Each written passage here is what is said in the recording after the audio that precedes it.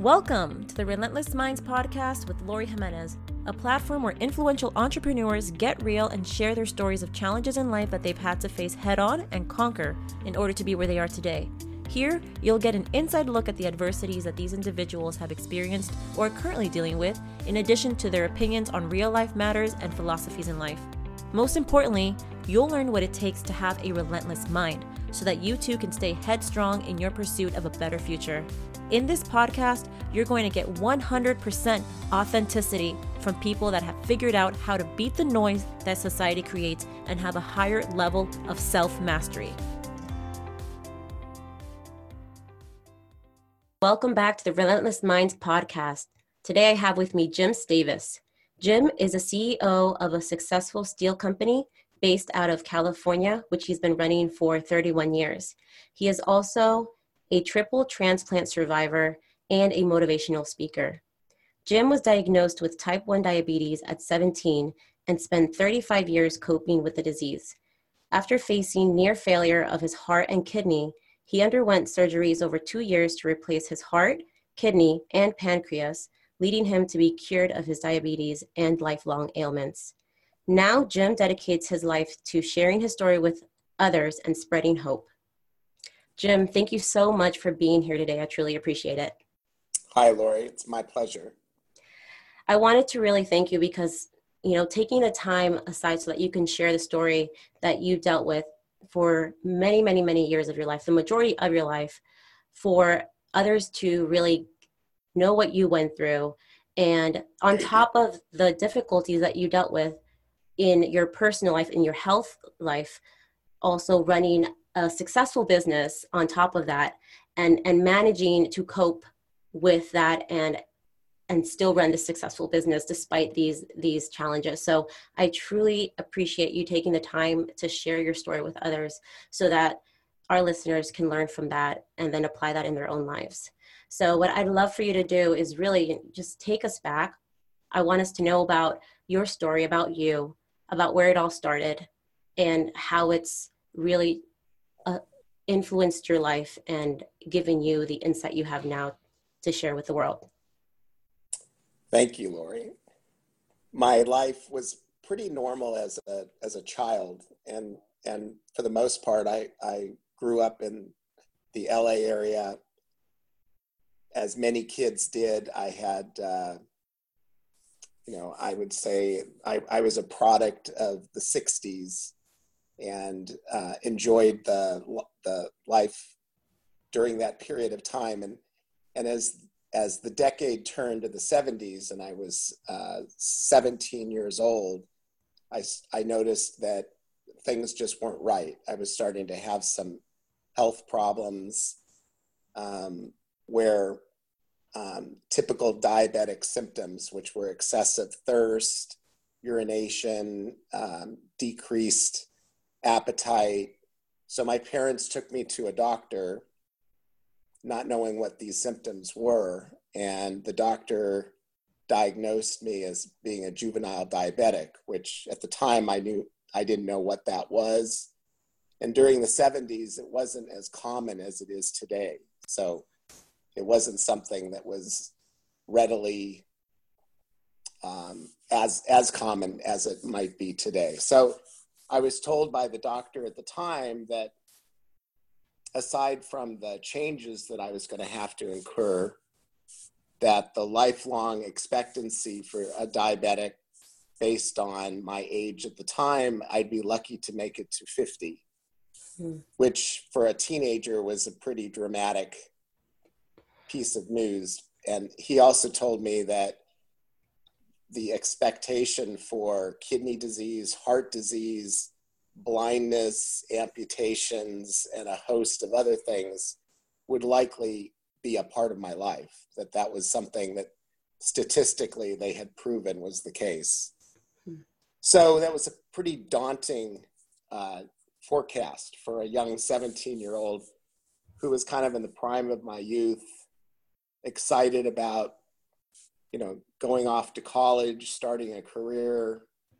And I was just in high school at the time, had just gotten my driver's license. So at the time, it was a pretty daunting forecast. And I really had a decision to make. It was how I was going to allow this diagnosis to affect my life.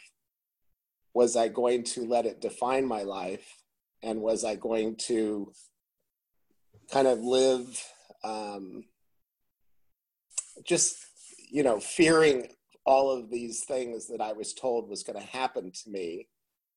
And my parents at the time were pretty much spent a lot of their time focusing on where did it come from? How could this be? Mm-hmm. And I looked at that and thought, that really doesn't matter. That doesn't change the conversation, because the reality is it is, and I better start dealing with it. Instead of using it as a way to create fear, instead I used it as a motivation to kind of get my life together quicker than perhaps what my friends were doing, knowing that I had a shorter lifespan to live. And I used it to start a business at a very young age. I went to college. I went to UCLA, raised a family, and just pretty much in my mind had decided that I was going to live my life as best as I could. And if those things that were forecasted for me at a young age were actually to occur, that hopefully medical technology would have an answer for them. So I was pretty much putting my faith in medicine, and it turned out that that's what happened, but we'll get to that later. Mm-hmm. I went about my life, again, starting a business at a very young age,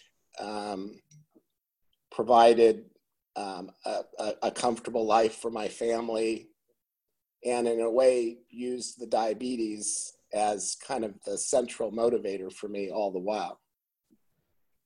Incredible. And so you started your business at what age were you? Well, I started a business actually as a teenager.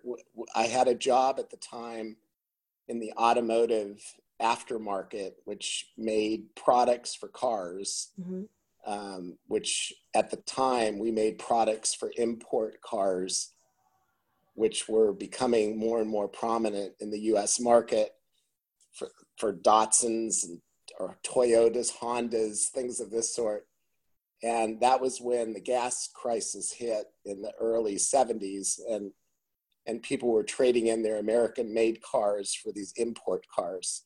So we made the products that made these import cars run a little faster and a little more fun. Mm-hmm. And again, it was one of those things that at the time, the American car market thought those imports, it's a passing fad. It'll never be. And it turns out that, today probably half the cars on the road are imports. So it was and fortunate for us, it turned out that the products we made serviced a market that was here to stay. Yep. And I want to dive into that, the success of your business too, in a bit.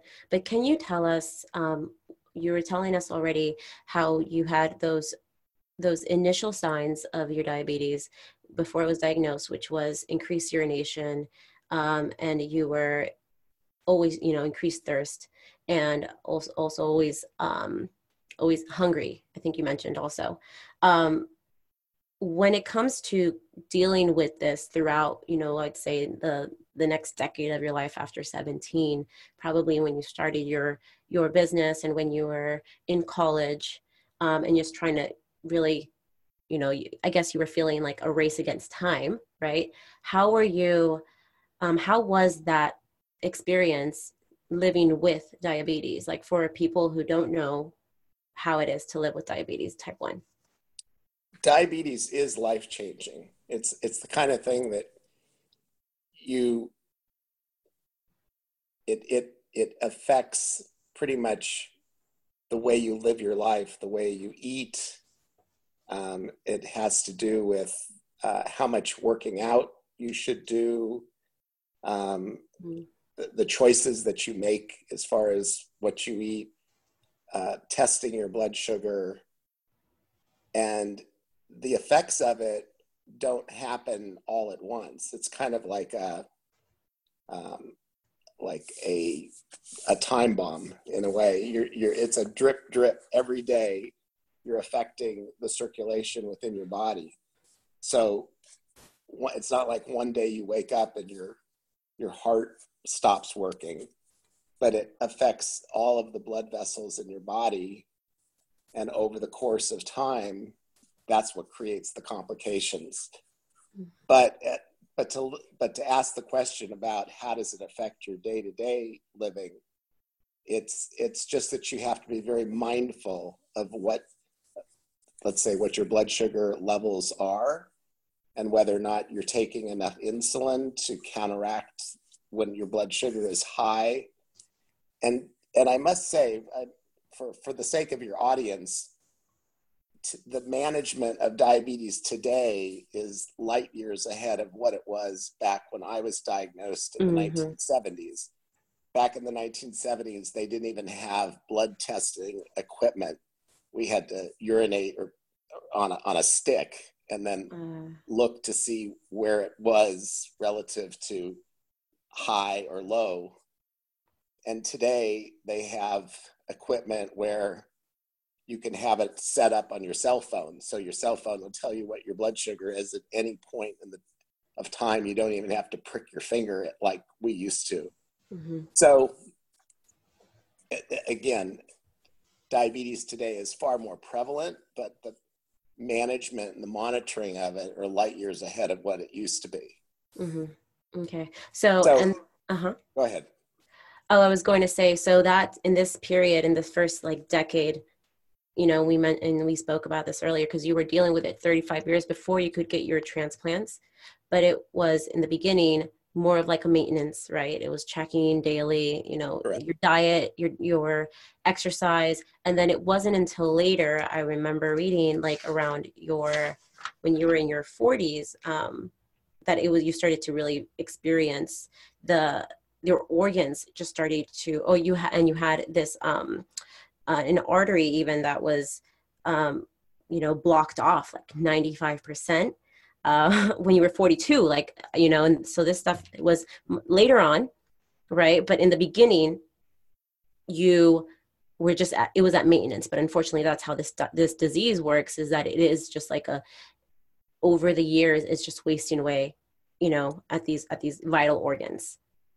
So what it does is it affects the smaller blood vessels first, which are the blood vessels in your eyes, in your kidneys. And then as it goes to the larger vessels, that's more of your arteries and ultimately to the heart, which is where it ultimately led when you said that it was the artery that was 95% blocked. That actually occurred when I was 42, which I nearly died when that event occurred. But again, that a lot of the damage is being done over the course of time, and you're not so aware of it. When I went to a cardiologist after that event, and we did a angioplasty, which is them sticking a balloon through your arteries to put stents in. He said, I'm doing the best I can, but considering he's got diabetes, the quality of his vessels just aren't very good. So then it became known to me how I looked reasonably young on the outside, but my inside was probably 20 years older than what the outside looked like. So that's a reality that diabetics face, and you're not aware of it because you can't really see it from the outside. Wow, that's incredible. The amount of, because the thing is that having to deal with this also years back, before the advances in technology even existed, I'm sure these were things that were very new to you as you were coming across them, and then to not have really a solid solution, at that time, that could have been very discouraging. But can you tell us what it was that kept you going? What it was that made, like, motivated you to keep going, to keep working on your business, on yourself, on your health, and just to not give up? I'd say two things. One is that I'm basically an optimistic person, meaning that, It's so important. there's people that where the glass is half full and there's people where the glass is half empty. I've always been very optimistic in nature and believe that if you work hard and you have a positive belief system, that good things will follow. And I'd say that a lot of diabetics kind of live in a bit of a denial state where they don't really, they refuse to take it seriously enough. And that's one thing that I want to stress to people, is that it really does need to be taken seriously. It's not something you can just wish that it's going to go away, because it doesn't. So, and then the second thing, which I think is equally, which is perhaps a little more spiritual, a little more, it's that I believe that there is destiny and fate that comes into play. If things are meant to happen, they will happen. If I was meant to live, I would live. And so this thought really came into being when I was confronted later with a doctor that said to me, well, you have congestive heart failure. Your kidneys have failed, your heart is failing, and you have diabetes. So you need a new heart, you need a new kidney, and best case, a new pancreas. The only problem is we've never done such a triple organ transplant, and I don't think it's ever been done anywhere. So I looked at him and said, then I'll be the first one. And he just kind of smiled at me and thought, okay, he has no idea what he's talking about, but okay. So I thought a lot about that discussion, because that's the kind of discussion that, like, what made me feel that way? What made me feel like I was going to, have that moment where I truly believed that I was going to be the first one. And the only thing that I can point to is this basic attitude that I had, which was this fatalistic view. And that I also believe that this was what my whole life has been leading up to, was this moment. This was my moment. So it ended up coming to pass. So at that moment, you basically were preparing yourself throughout your life, you felt, because you were saying from the beginning that you knew that technology was not there, right? But you were refusing to give up. You were waiting for that opportunity where it would be presented to you, obviously not on a silver platter, right? But it was going to have challenges. It was going to have, risks for even facing death, which would have been more immediate than if you would have had waited, right? But you were saying, but you felt like this was what you were basically preparing yourself your whole life, right? Now the technology is there. It's just you're the first person to do it. Yeah. This was my destiny, essentially. Wow. That's what my belief was. Wow. But you also had to deal with first a cardiologist who it looks like wasn't even at that level of even presenting an option for you to have an alternative first, right? And when you had to find another cardiologist. That's correct. Yes. So I believe that there's three things that really stand out to me that perhaps separated me from others that don't necessarily have the same outcome. The first is that I really was going to learn and educate myself and not just take the first doctor that gave me his opinion. And so I did go working with other doctors and other hospitals to try and find somebody who could champion my case. And it was very important that I found one particular doctor. His name was Mason Weiss, and he was the first one that said, "How do you feel about transplant?" And I said, "Transplant?" He said, "Yeah, I actually have patients where, and I think you would be an excellent candidate for it, where I can't even get them to come into my office because they're so transformed." So he was the one that really kind of led the drive for me and pointed me to Cedars-Sinai, which was the hospital that did all the surgeries. And so I think it's very important to get the best medical opinions and services, because not all doctors are created equal. Yeah. Second thing I think is that you have to have a really strong support system, which includes your family and friends, and not everybody has that either. So I think that for me was a huge component.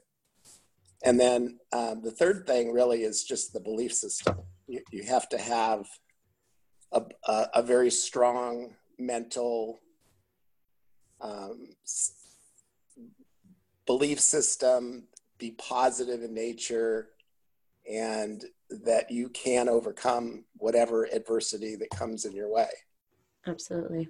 That belief system, I mean, overall is super, super important. The belief in yourself, because a lot of people won't have support, right? A lot of people, unfortunately, they won't have family. They won't have, the friends or the close members to give them support. But having that belief in themselves, having the belief in yourself. And I'm so happy that you had that support of your family and of your friends and of the health team behind you, to tell you, hey, there's a risk, but we've got your back.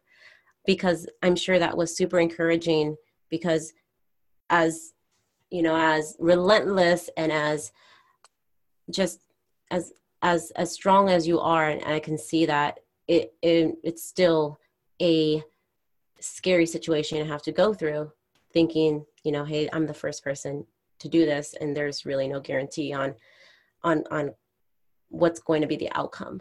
And can you actually talk to us? You were about 49 years old at this, and you were facing, and correct me if I'm wrong, it was congestive heart and kidney failure, and that's why they were presenting the opportunity, right? Correct. Okay. And so they were presenting the opportunity to do, was it at that moment that they said, we're going to have to replace all three, or they said first two, and then later on they said, well, we also should do the pancreas? The thought at the time was all three needed to be replaced, that I could continue to live with my diabetes, which was the pancreas, but in order to preserve the new heart and kidney, I would need to get a new pancreas within a couple of years, because otherwise the damage for the new organs would start to occur. So it was a way of preserving the new heart and kidney. So when I went into surgery, they didn't know if they were going to do 1, 2, or 3 organs at the time. And they chose to do the heart and kidney, and then the pancreas we did the following year from a different donor. From a different donor. Okay. Right. And the doctor that you saw that did the surgery for you, this was Dr. Shaw, right? Dr. Shaw was the main cardiologist at Cedars-Sinai. He's more of the academia chief of cardiology, as opposed to the actual doctor that does the surgery itself. Mm-hmm. So he's the one who makes the big decisions as to what is going to occur or not occur. Mm-hmm. And he was instrumental in my case as well. Wow. And can you tell us then about your experience with mentally going into the surgery, and then, out of the surgery, and then having to prepare again for the following year, like that experience for you, and really what you were feeling? So it's an interesting process. When you go through something like this, they have a social worker sit with you to make sure that you're mentally strong enough to go through the whole ordeal of it. And this social worker was asking me a battery of questions, most of which I was kind of rolling my eyes at because they were just, I thought, kind of simple and weren't that challenging. And then he asked me one question, which was, what is your source of hope? Mm.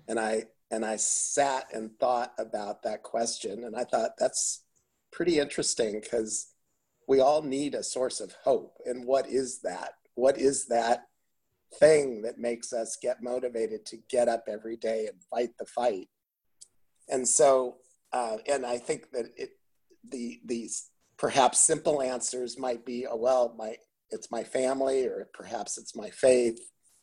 And I thought about it, and I realized that it really boils down to those two things that I told you earlier about my belief that if things are meant to happen, they will happen. And good things had always happened to me in the past. And so I believed that they would continue. So it was that fatalistic, optimistic thought which drove me. And when I speak, I kind of challenge the audience to think about, well, what is your source of hope? Because you don't want to be on your deathbed when you're thinking about that question. Why not think about it today? Yeah. You know, an interesting thing is that you mentioned that you believe, right? You go through life believing, hey, what's supposed to happen is going to happen. But I've also kind of been presented with the concept or the idea of, well, some people, or the realization that some people could take that as, you know, accepting defeat, right? Like, hey, this is something that's bad. It's because I'm not supposed to, like when you were diagnosed at 17 with diabetes, some people could have taken that as, well, I'm actually destined to not do anything in life because this is a Right. debilitating disease. But you didn't take it that way, right? You use that as your motivation to do something with to turn around that situation and do something more with your life. Right. That's And correct. so how is that, how can you implement or explain that philosophy in a way that is beneficial as opposed to detrimental? That's a great question. And I would say to you, I'll even give you a personal story, which is I started my steel business, Paragon Steel, in 1988 with a partner who was basically my age and very healthy man. We're in business together for 25 years, and unfortunately, he had an infection that spread, and it was going from one organ to another. And I'm probably the most knowledgeable person that he could rely on to give him insight and wisdom, having gone through all that I went through. And yet I could never get his head in the right space to believe that he could overcome the infection that was ravaging his body, and ultimately he passed. And in the end, his family would say to me that he believed that he was a very religious person, and he believed that God would care for him in life or in death. And I thought that was a bit of a cop-out, that was one way of looking at it. But, and perhaps for him, it was the right way to look at it. But within my perspective, I said, perhaps God put me on this earth to be your partner, to keep you from, to knowing that you could overcome all of this hardship and pain, and you'd still be alive today. But it didn't really work that way. So I think that everybody's different. Everybody is, we're kind of created from our upbringing, and, some people have a stronger belief system than others. So it's hard to manufacture the belief if it isn't there. That's my point. So as much as I was the resource for him, who could perhaps give him the view of how he could go, it never really worked that way. because within him, he was unable to get the strength and overcome the hardship that was to follow. Wow. How many years, just to get the time frame, how many years were you guys business partners before he was we were had the business infection? partners for 25 years, and he passed 5 years ago. So 25 and then 5 years ago, and he got the infection how many years into your partnership? He got the infection. He had it for 2 years before he passed. Gotcha. Wow. So So you guys were together. it was about 23 years. So there was a lot of opportunity there for him to get that help from you. And you mentioned something very interesting, which is very true. And that is just that it has to do with everybody's beliefs, right? Like the way that they see That's the world. correct. Because that's what we see nowadays with people that can face the same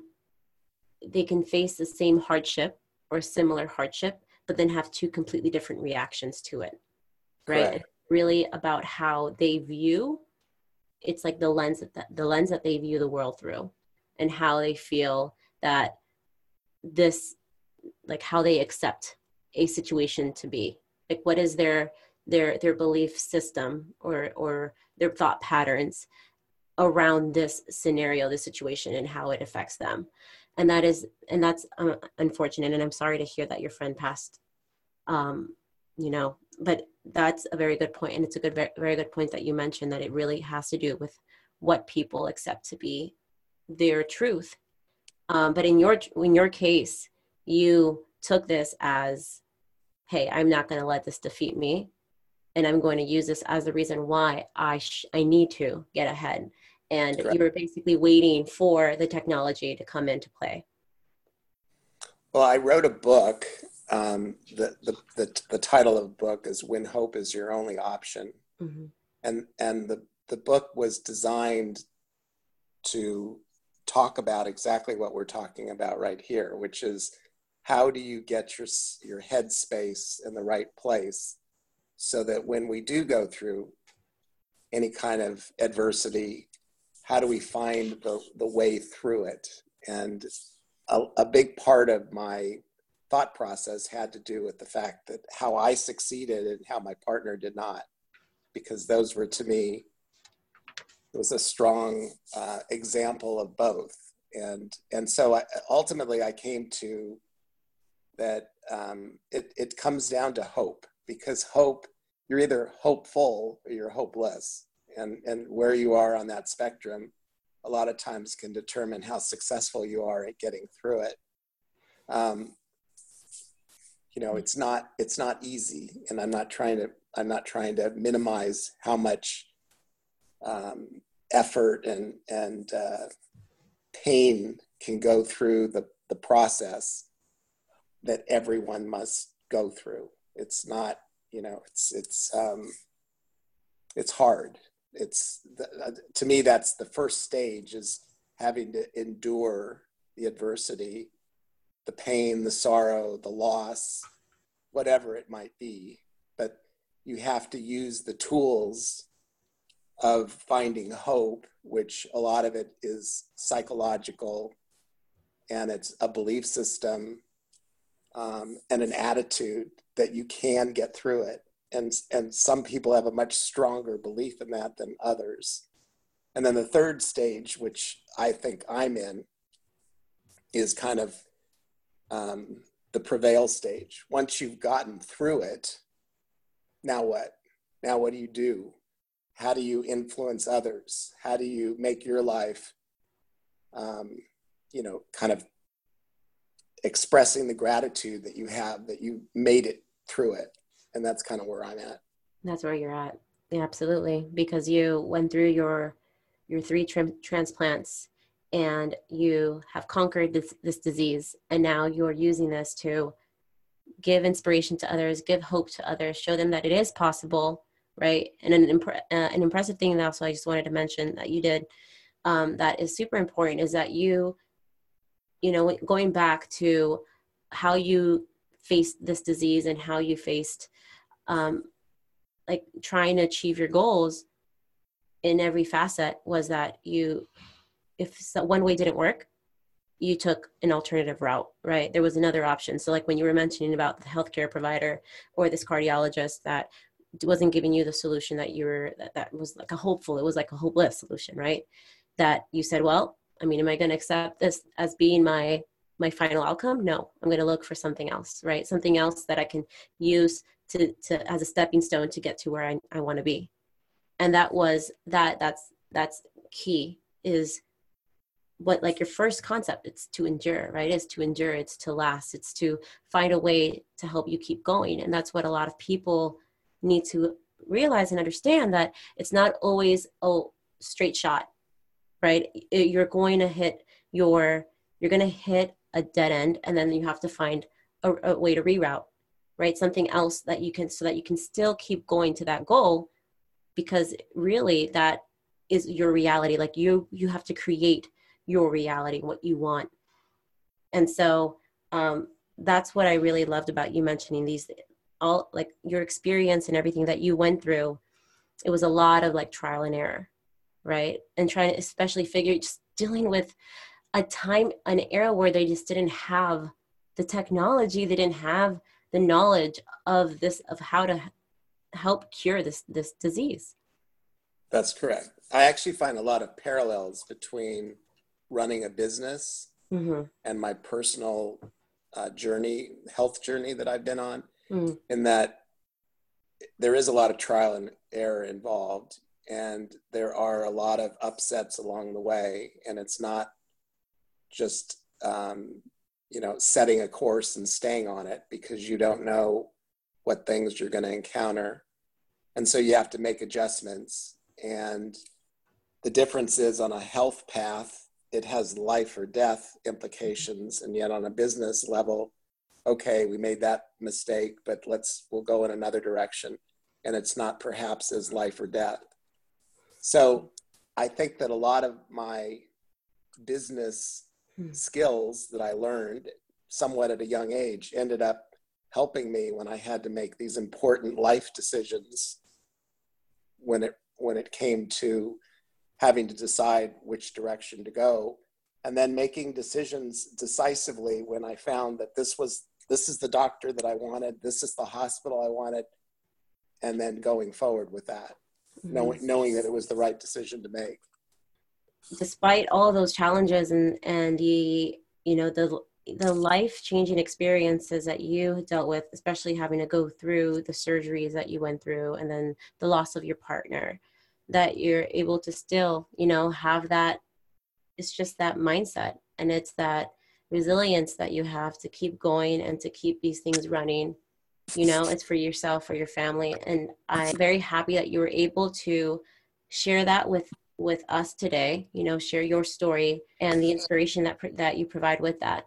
And what I wanted to ask you, when it comes to what you've learned and how it's influenced you and your philosophies in life, would be, after everything that you've been through up to this point, what message would you like to share with our listeners today? I would say there's three.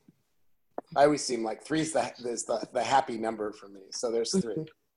The first thing is, if you are eligible to be an organ donor, I would promote that, because registering to be an organ donor saves lives, and that's the reason that I'm here today. So that's number one. Second thing, and it goes back to something you said, which I don't want people that have diabetes or that have family members or friends that are diabetics, because the other type of diabetes that we haven't talked about is type 2 diabetes, which is more of an adult onset type, which is different and which is very prevalent today as well. But it's not the death diagnosis that I was given back in the early 1970s. So it doesn't mean that you're going to have a triple organ transplant if you're a diabetic.